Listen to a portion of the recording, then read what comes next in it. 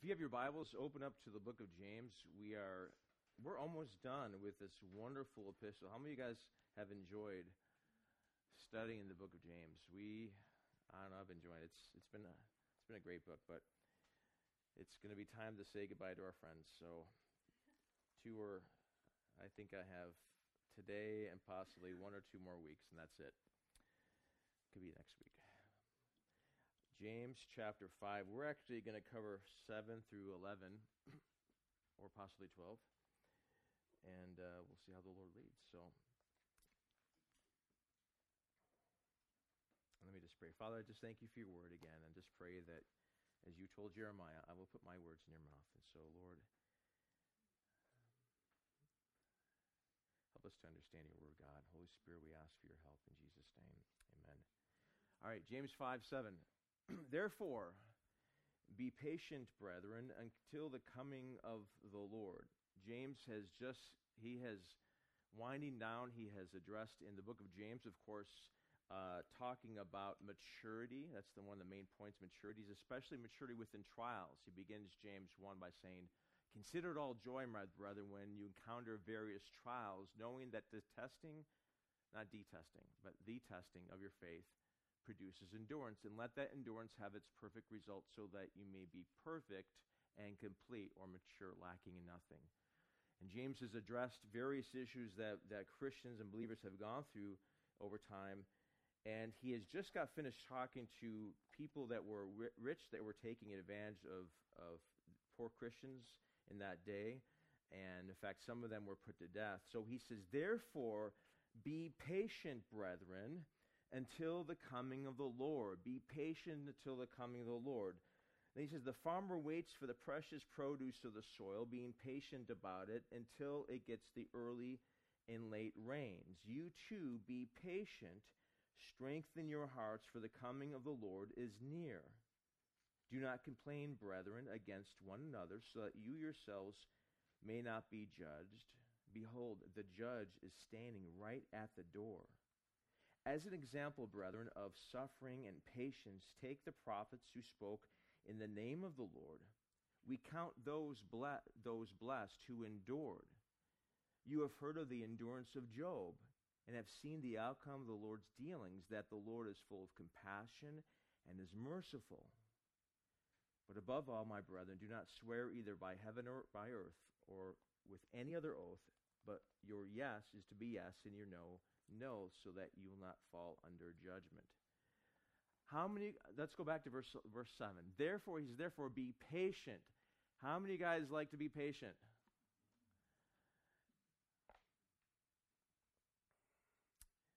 Be patient. That's not a word we like to have, no, is it? The word patient actually in Greek, it's 2 words. It's macro, which means large, and thumos, which means anger, and it means, put together, is to hold back that anger. To hold back that anger. It means to be even tempered. To have a tranquil or a calm spirit while you're enduring stuff. And specifically with the word patient, it has more to do with being patient with people. He says, be patient. In fact, that's why if you look at 1 Corinthians 13, he says, love is patient, right? That's the first thing it says. Love is patient. It's the top of the list. And love has to do with dealing with people, right? Loving other people. Love is patient. And sometimes it's the hardest thing for us to do. I don't know about you, but I get impatient. I want things done. I want people to behave how I want them to behave, and then we have to be patient. And now he's talking to a group of believers, and he's saying, y'all need to be patient. We need to be patient. Paul uses that same word in multiple contexts regarding patient with people. In 1 Thessalonians, he says, "We urge you, brethren, admonish the unruly, encourage the faint-hearted, help the weak, be patient with everyone," even the guy who just cut you off. Be patient with everyone. Right? Oh, James, you're hitting me right here. How many guys just don't have that? And thankfully, the patience is, I see your hand back there. Thankfully, the patience is is provided by the Lord. And, of course, we're looking to the Lord in the midst of being patient. We are to show humility and gentleness with patience, Paul says in Ephesians 4, showing tolerance for one another in love. So he says, be patient. Great, I can be patient. How long? Look what he says. Be patient until the coming of the Lord. Wait a second. What? I mean, I can be patient for a few minutes, maybe a couple hours, but you're telling us that we are to be patient our entire lives. That ought to be the character of our lives. Be patient until the coming of the Lord, which could be at any moment or it could be after we die, which means that could be a potentially long time of being patient, which means that you and I are going to go through life, and the reality of the fact is that life is always going to have its trials and tribulations and difficult people, right? Even if you go to a desert island, there's still going to be something that's going to try your patience, right? This popular teaching that's out there that's saying you can have your best life now is nonsense. It's complete nonsense. We're going to, in fact, in the context of what we just read, he's going to mention Job. Oh, wait, thanks for mentioning Job, James. I was hoping not to be with Job. And he says, no, let's learn some lessons from Job, he says. Some of us read Job and say, well, that's too bad for that guy, right? And then the prophets, I'll tell you about the prophets. And Jesus is going to tell us, you are going to incur trouble in this world. Thanks a lot, James. Thanks, Jesus. I was hoping for my breakthrough of not having no more trouble. James says, gear up, because guess what? Your life, and this is not a downer, the fact of the matter is that God is able to provide the strength you'll need to endure with people and circumstances. And it will be a supernatural thing that you can't explain it. It's not from a book, other than this book, right? It's not from some seminar. I mean, there may be some things you can learn that can help you cope with, and go out and talk to God, right? And pray. But the reality of the fact is that as long as we are living on this earth, there's always a potential for something that's out of our control to happen. And people that God will allow in your life that will test you and try you. And James says, you need to be patient in your entire lives. Now, in the span of eternity, that's not a long time, is it? James even mentioned that fact. Talks about how you're just a vapor back in chapter 4. He goes, don't you know that your life will be like, you don't know what your life will be like tomorrow. You're just a vapor that's here for a little while and it vanishes away. In the span of eternity, our life is like a vapor, here and gone. So being patient, we think is a long time, but in the span of eternity, it's really nothing.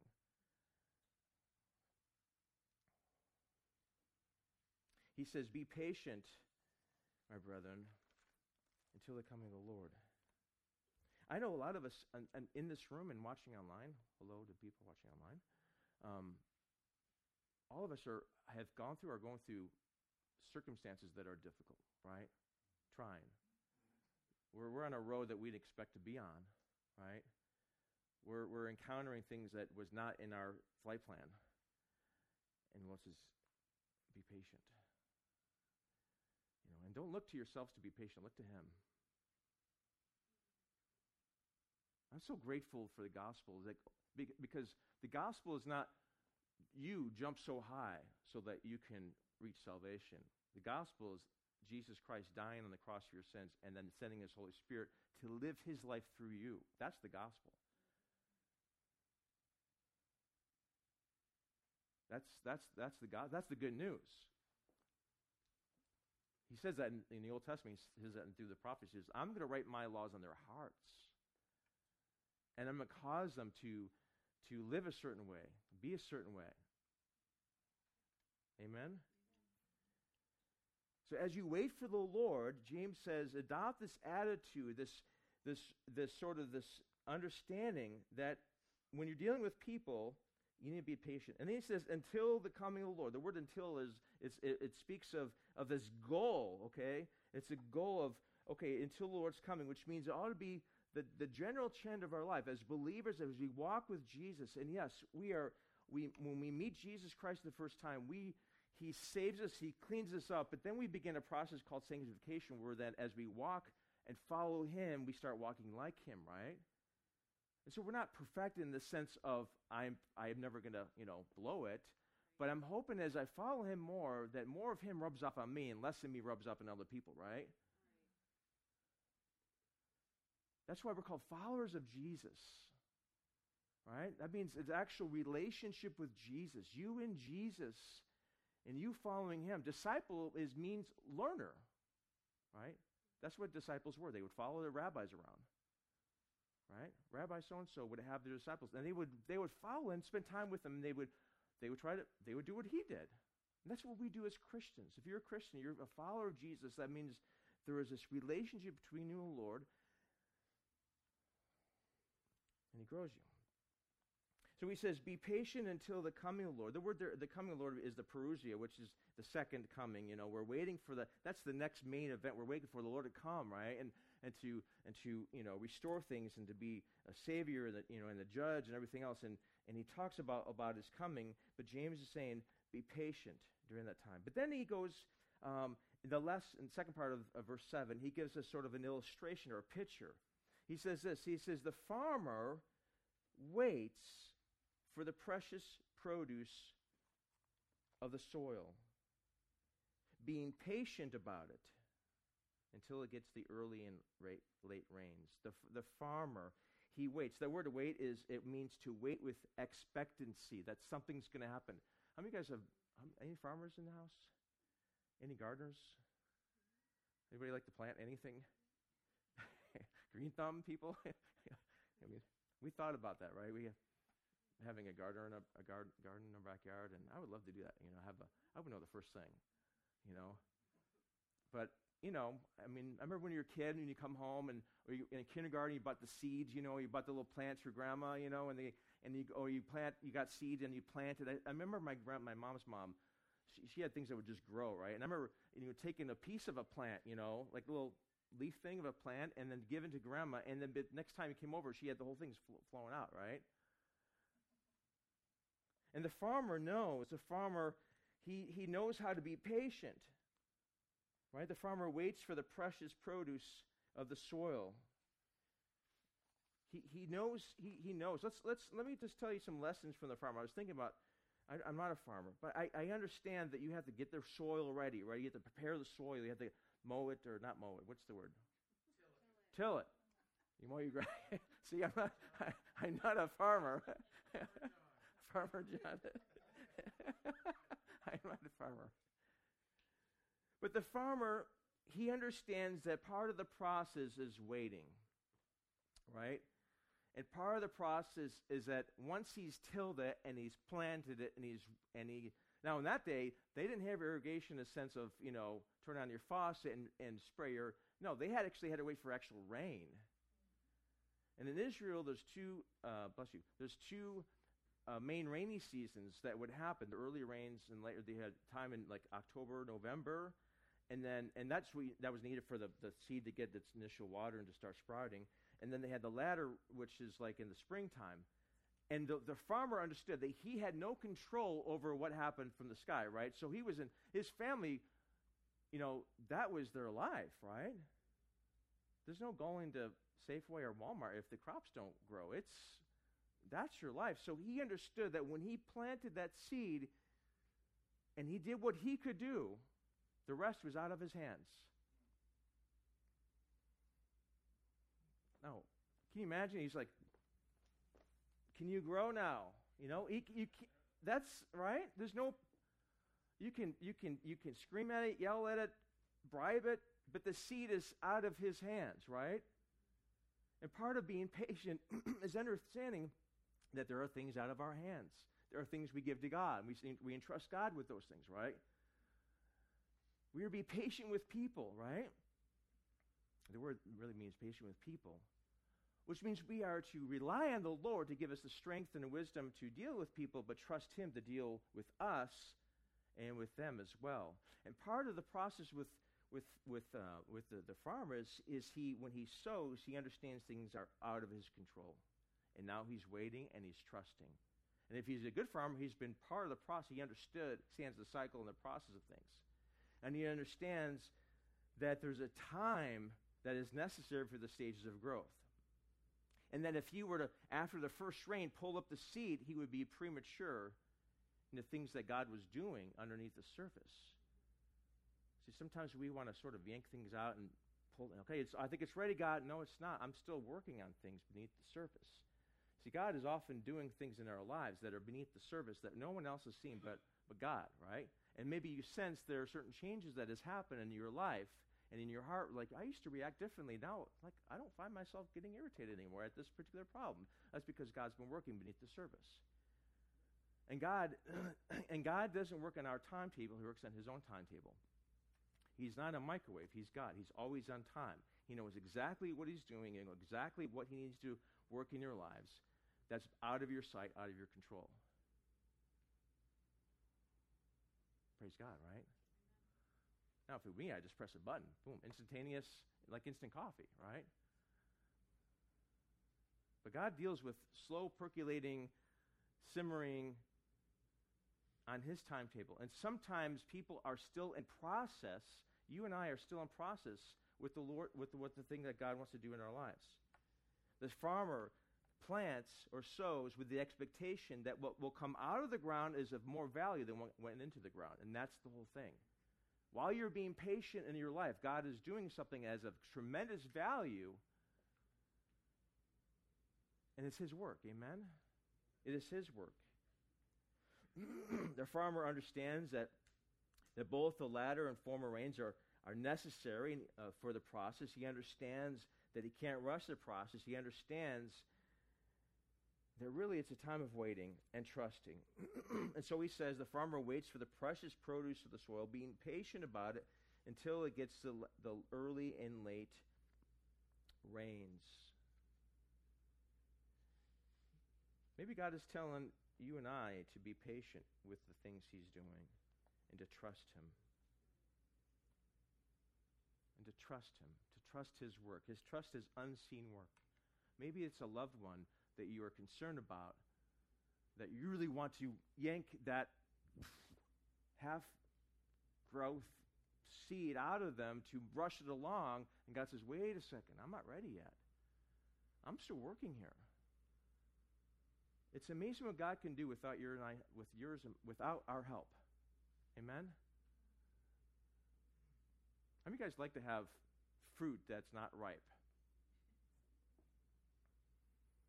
I remember and you go to the store and you buy the green bananas, right? And then 2 days later they're brown, right? Well, you go to the store, you buy strawberries that have the little fuzzy things before you get out of the car. They're already, but there are certain things you want ripe things that are ripe, things that are ready to. Okay, now we're ready, you know. And Sharon and I've been juicing lately, and I've learned how to recognize pineapple. I'll get a pineapple, you know, and I'll cut it. I watched a YouTube video on how to cut pineapple. Now, you know, I'm sort of an expert on it. But I'll recognize that if I buy it, it's too green, it's too firm. It's like, oh, okay, it's not. But then it has a certain feel and smell to it. Oh, now it's ready, you know. And sometimes we want to rush things along, and God's like, no, I'm not. Not yet, you know. Be patient. And our entire lives is a life of patience and trusting. I trust. Bless you. I trust.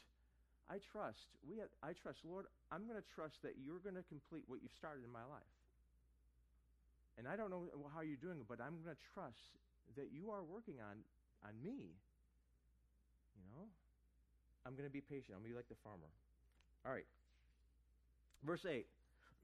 So he says, you too, be patient. Strengthen your hearts, for the coming of the Lord is near. So now he's still on the patient thing. And he says, you too strengthen your hearts, for the coming of the Lord is near. So he's mentioned the coming of the Lord again, but this time he's saying now it's near. And we'll get to that in a second. The word strengthen is the word, it's a hard to pronounce word. It's S-T-E-R-I-X-O. Anyway, sterigzate. It means to strengthen or establish, to confirm. It means to make a resolute or determination, okay? It denotes courage and an attitude, a commitment to stay the course. He says, you too be patient, strengthen, be committed, be determined, be established, be resolute with the course that God has given you. It's the word that's used in Luke 9:51 that says that Jesus was resolute to go to Jerusalem. He set his face to go to Jerusalem. That he had that determination. That's the same word that's used there. Okay? It's this inward commitment that says, despite what life may give me, I'm going to follow Jesus, and I'm going to be determined to stay the course, right? It's this, you're settled in your mind. I know there are things that come, and I'm going to trust the Lord along the way. It doesn't mean it's going to be easy, but it's going to be along the way. I'm going to trust the Lord. The word is also used to strengthen other people as well, because in the life of faith, in the life of Christ, we need strength from one another, don't we? How many guys have felt when you are discouraged, you want to give up, but there's that friend who calls you up and says, hey, keep going, I'm praying for you? How many guys realize that when you go isolate yourself in the midst of hardships and trials, many of us want to seclude ourselves because we just want to handle it. What we need is encouragement from one another, amen? So that's what we're called the body of Christ. That's why no offense, but staying in your home watching YouTube videos of church services is not going to church, because there's no encouragement from other people. They can say, how can I pray for you? Hey, what's going on? I'm thinking about you today. You know? You give somebody a phone call, you give them a text. God brings that person to your mind. That means God is telling you, call that person. Reach out to that person. You know? We need that. There are times, and Jesus needed that when he was praying in the garden. Friends, can you pray? I need prayer right, you know? Peter, James, and John. So that word strengthen is used a couple times. I'll just tell you. One is in Luke 22, where Jesus says, Simon, Simon, Satan has demanded to sift you like wheat. Satan wants to get a hold of you and just mess with you right now, right? He wants to really challenge and test you. But I've prayed for you, Jesus says. He says this. He says, but I have prayed for you that your faith will not fail. And you, when you have once again turned again, strengthen your brothers. In other words, you're going to deny me, when you're restored, I want you to go and strengthen your brothers. I want you to help them be resolute in their faith, right? I want you to encourage them, to establish them as well. Paul says, when he's writing to the Romans, he says, I long to see you that I may impart some spiritual gift to you, that you may be established or strengthened, right? So God calls all of us to have some part in the strengthening in people's faith, encouragement, and helping. I can go on various verses. 1 Thessalonians 3, he says, we sent Timothy, our brother and God's fellow worker in the gospel of Christ, to strengthen and encourage you as to your faith. So James is saying, listen, you too be patient and strengthen your hearts, for the coming of the Lord is near. He says, you need to have determination in your hearts and be encouraged and to wait patiently for the Lord's return. And life is going to have a struggle. There's going to be a struggle in this life. We're all going to face it. We're all facing it. And until the Lord's comes, we're going to need to be encouraged. And you're going to have to determine you're in it for the long haul, not giving up, right? Years ago, I was running marathons, right? And marathons are long. They're like 26 miles, right? You go through all the months of training, and you kind of prepare for it. And, you know, and the longest run that you would do was like a 20-mile run. And you take your time. You go really, really slow, and and you kind of get your body ready. But then when race day comes, you have this, all right, I'm in it now. This is a real deal, right? And I'm running this race, and the finish line is way out there, but I'm determined to go there, right? And to finish that. That's the same idea James is talking about. Have you been struggling with your faith? Have you wanted to give up?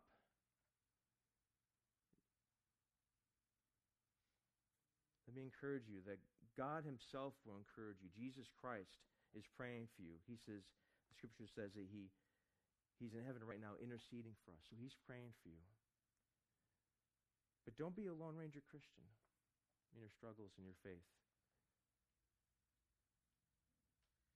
Allow people to encourage you. All right, where was I at? Are you guys following with me, or am I? All right, okay. So he says, you too be patient, for the coming of the Lord is near. I got to comment on that, okay? Okay, Jesus, you said you're coming soon, right? And it's been 2,000 years.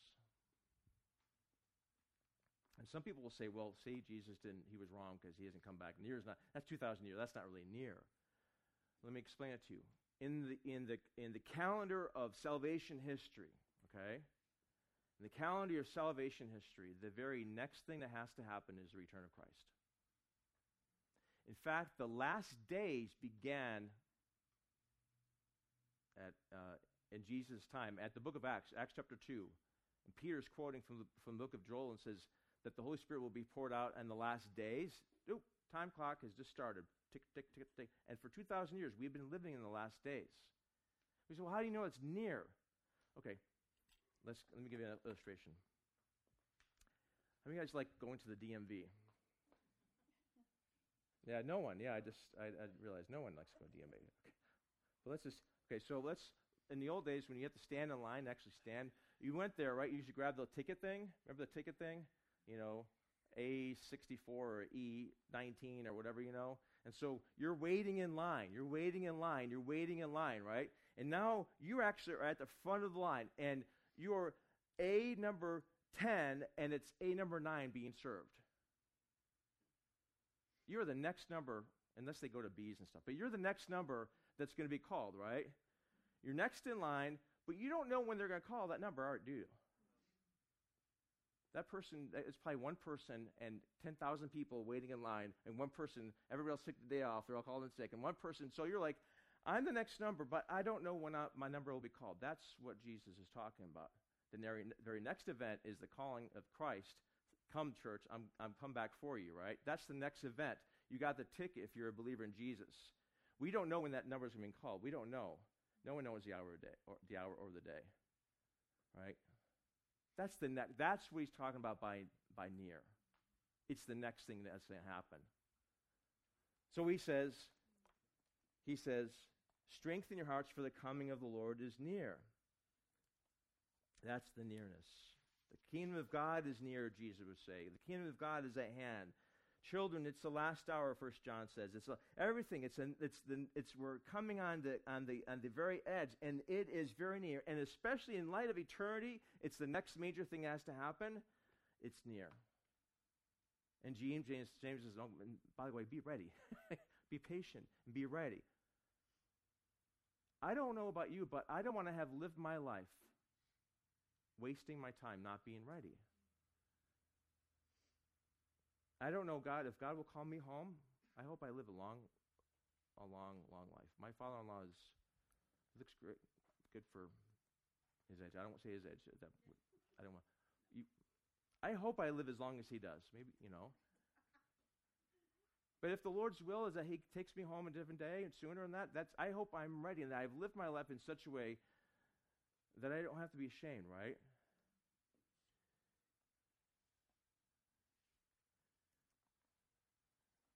So James says, strengthen your hearts, for the Lord's coming is near. Then verse 9, then he says, do not complain.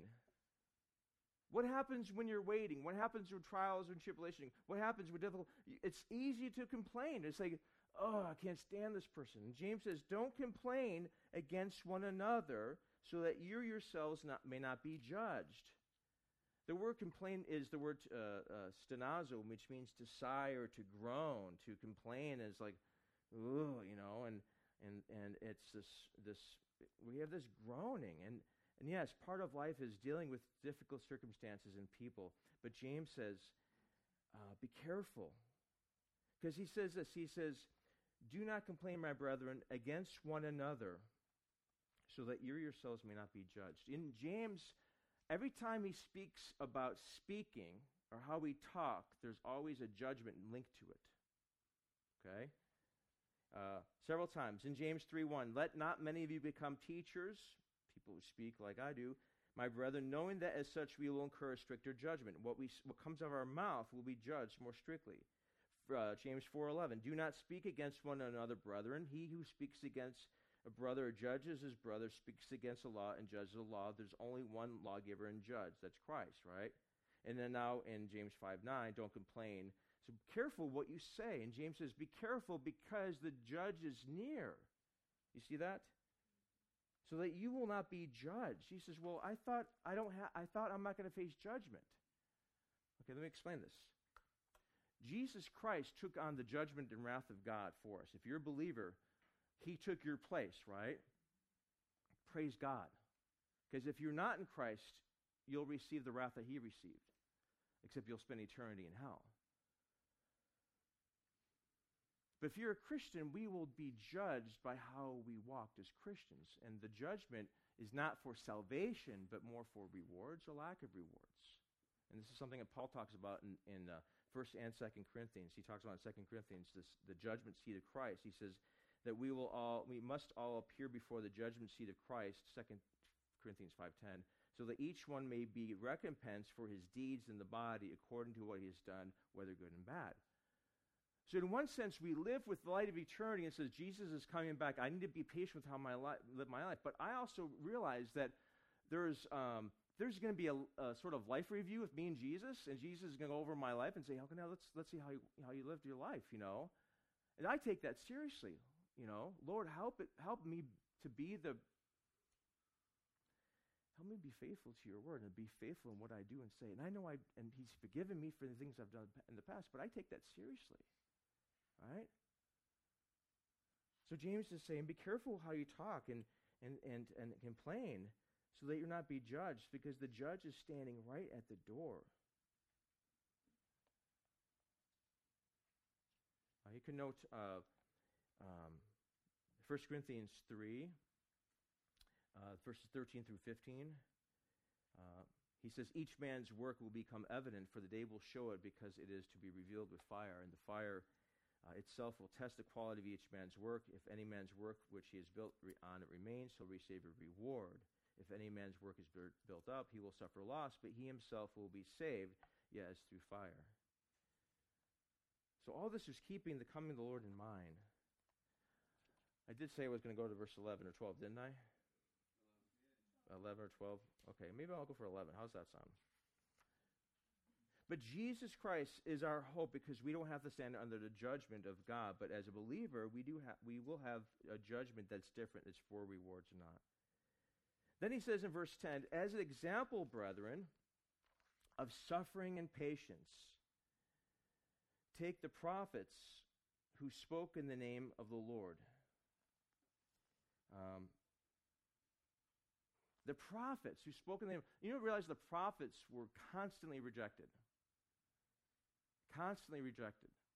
I'll give you a couple ideas.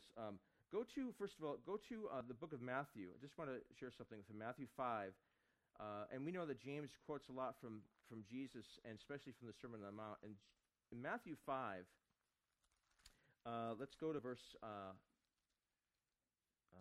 11 and 12. Just want to read a couple verses regarding this.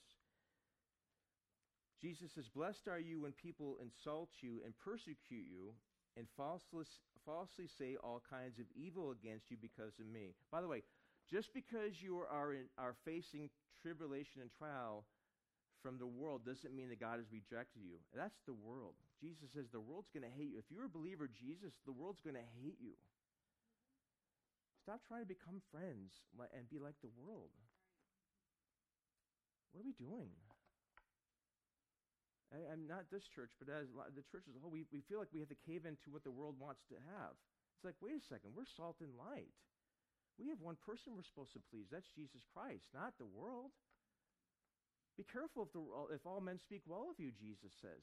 Be careful, right? The world has different standards, different ways of looking at things. And Jesus says, they're going to hate you. In fact, he says, they're going to put some of you in prison. They're going to arrest some of you because they don't like me.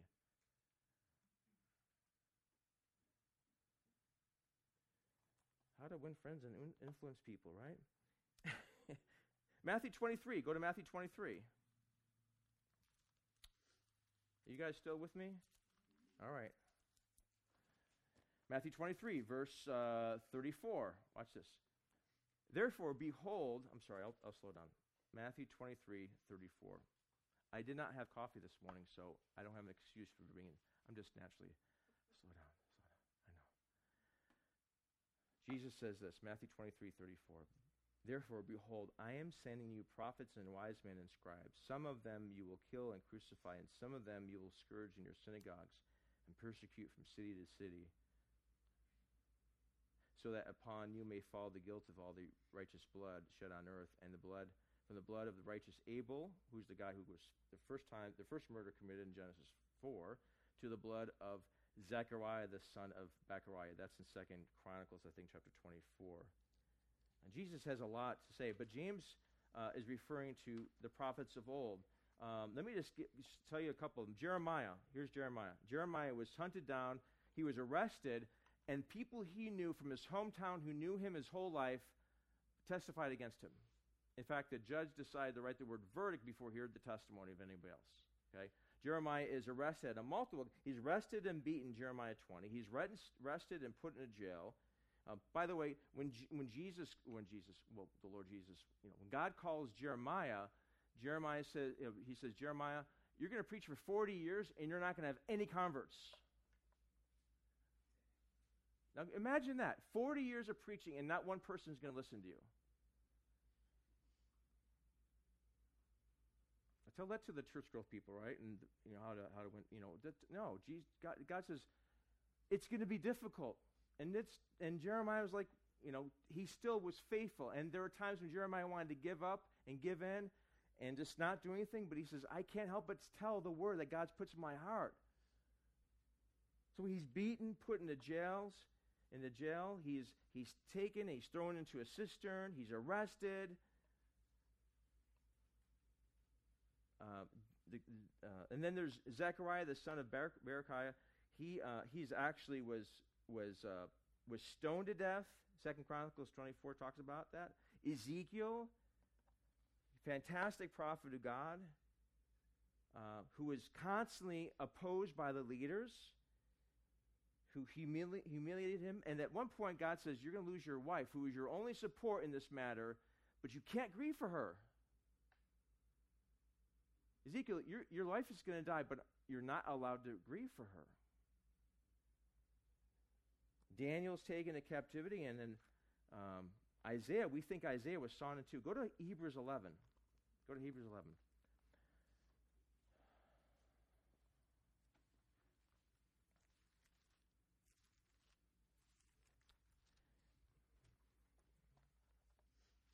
Hebrews 11. And let's see. Verse 35. Hebrews 11. Verse 35. Okay, he's in the midst of talking about people who were faithful in the past. And he says, women received back their dead by resurrection, and others were tortured, not accepting their release, so that they might obtain a better resurrection. Others experienced mockings and scourgings, yes, also chains and imprisonment. They were stoned, they were sawn in two. Tradition says that Isaiah was sawn in two. We think that's Isaiah. They were tempted, they were put to death with the sword, they went about in sheepskins, goatskins, being destitute, afflicted, ill-treated, wandering in the deserts and mountains and caves and holes in the ground. Where is this in the popular Christian books of today? James is saying we need to endure the sufferings that this life may have. Now, I pray that none of us experience bad things, okay? I'm praying that God gives us, but don't be surprised if there are things that happen in your life that are out of your control, that are difficult, that will cause you to lean on the Lord ever so more. Because that's where you exactly need to be. That purifies the prayers. Your prayers become more intense and more sincere. You can get rid of all the nonsense. You get right to the heart of the matter. That's what trials and tribulations do for you, right? And at the end of the story, you say, Lord, thank you. Right? He mentions, we'll get to it real fast, he mentions Job, right? Job who lost his kids. Job who lost his wealth, who lost everything, right? I'm not going to read the story of Job, but at the story of Job, along the way, he doesn't realize that his faith is being demonstrated and tested, right? And early on, when his wife says, just curse God and die, he says, shall we accept evil and not good, or good only from God and not evil? The Lord has given, has taken away. And later on in the story, when God has talked to him, by the way, God doesn't even have to tell you why he's allowing things in your life, but you still would trust him. Say, Lord, help me to trust you. At the end of the story, go to Job 42, and I'll finish up. Go to Job 42.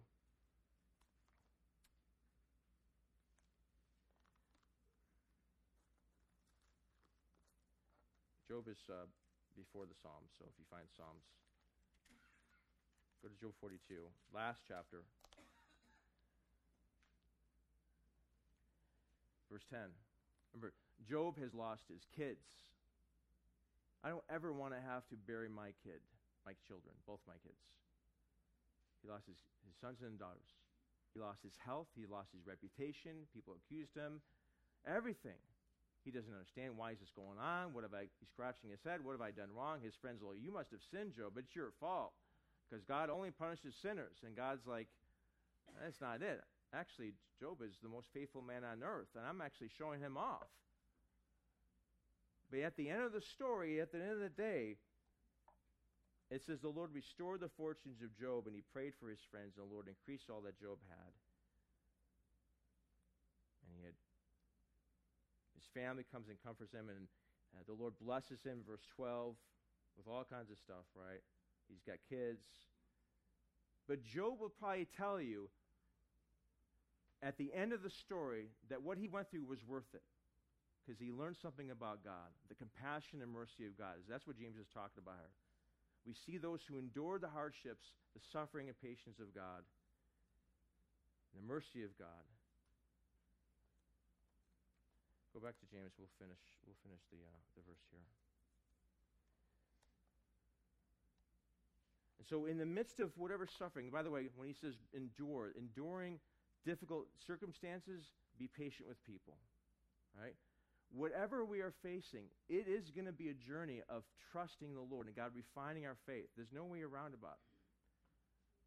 But in the span of eternity, what God does below the surface in the midst of those times is beautiful. And what he's doing in your life is necessary to create that gem, right? It's necessary to refine your faith. And had it not been for the situations and things he's allowed in our lives, we would not be the believer that we are. Amen? And so I don't understand God's process, but I trust him. I trust him in the process, and he's perfect, and he's good. And he will finish what he starts. And at the end of the day, when we get to heaven, we won't remember any of the hardships. We'll be like, thank you, Jesus.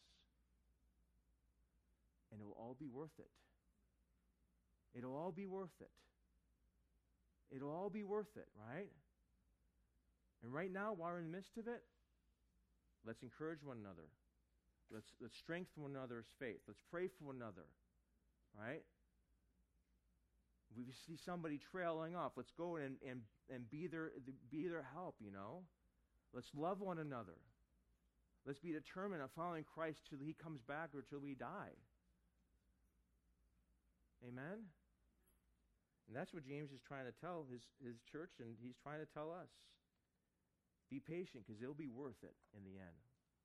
Let's pray. Father, thank you for your word. Lord, thank you, Lord, that every word is inspired by you, and you speak to us, Lord, through your word. And Lord, I pray for those of us who are feeling it even more right now.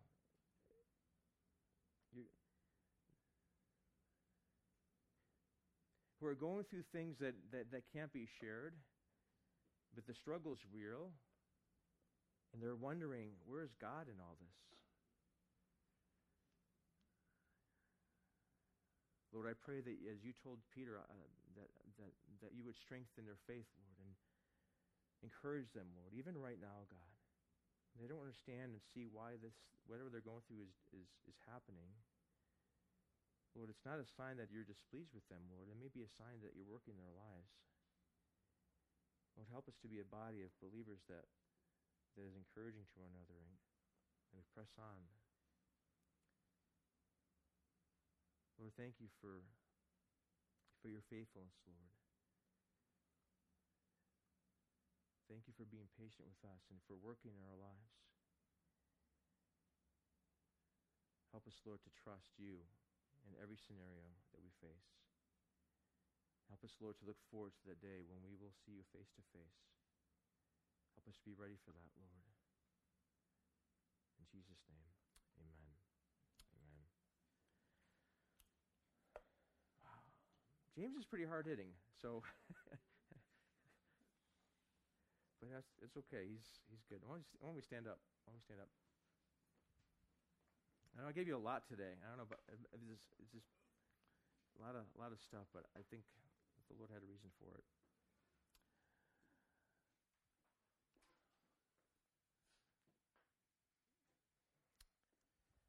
Moses told Aaron to bless my people by placing my name on them with these words. The Lord bless you and keep you. The Lord make his face to shine upon you and be gracious to you. The Lord lift up his countenance upon you, give you his peace. In Jesus' name, amen. Did I forget a verse? I did. Memory. I did it all. Like every single week. It's the same. But guess what? God bless you. All right? We love you guys. All right. Take care. We'll see you next time. Blessings.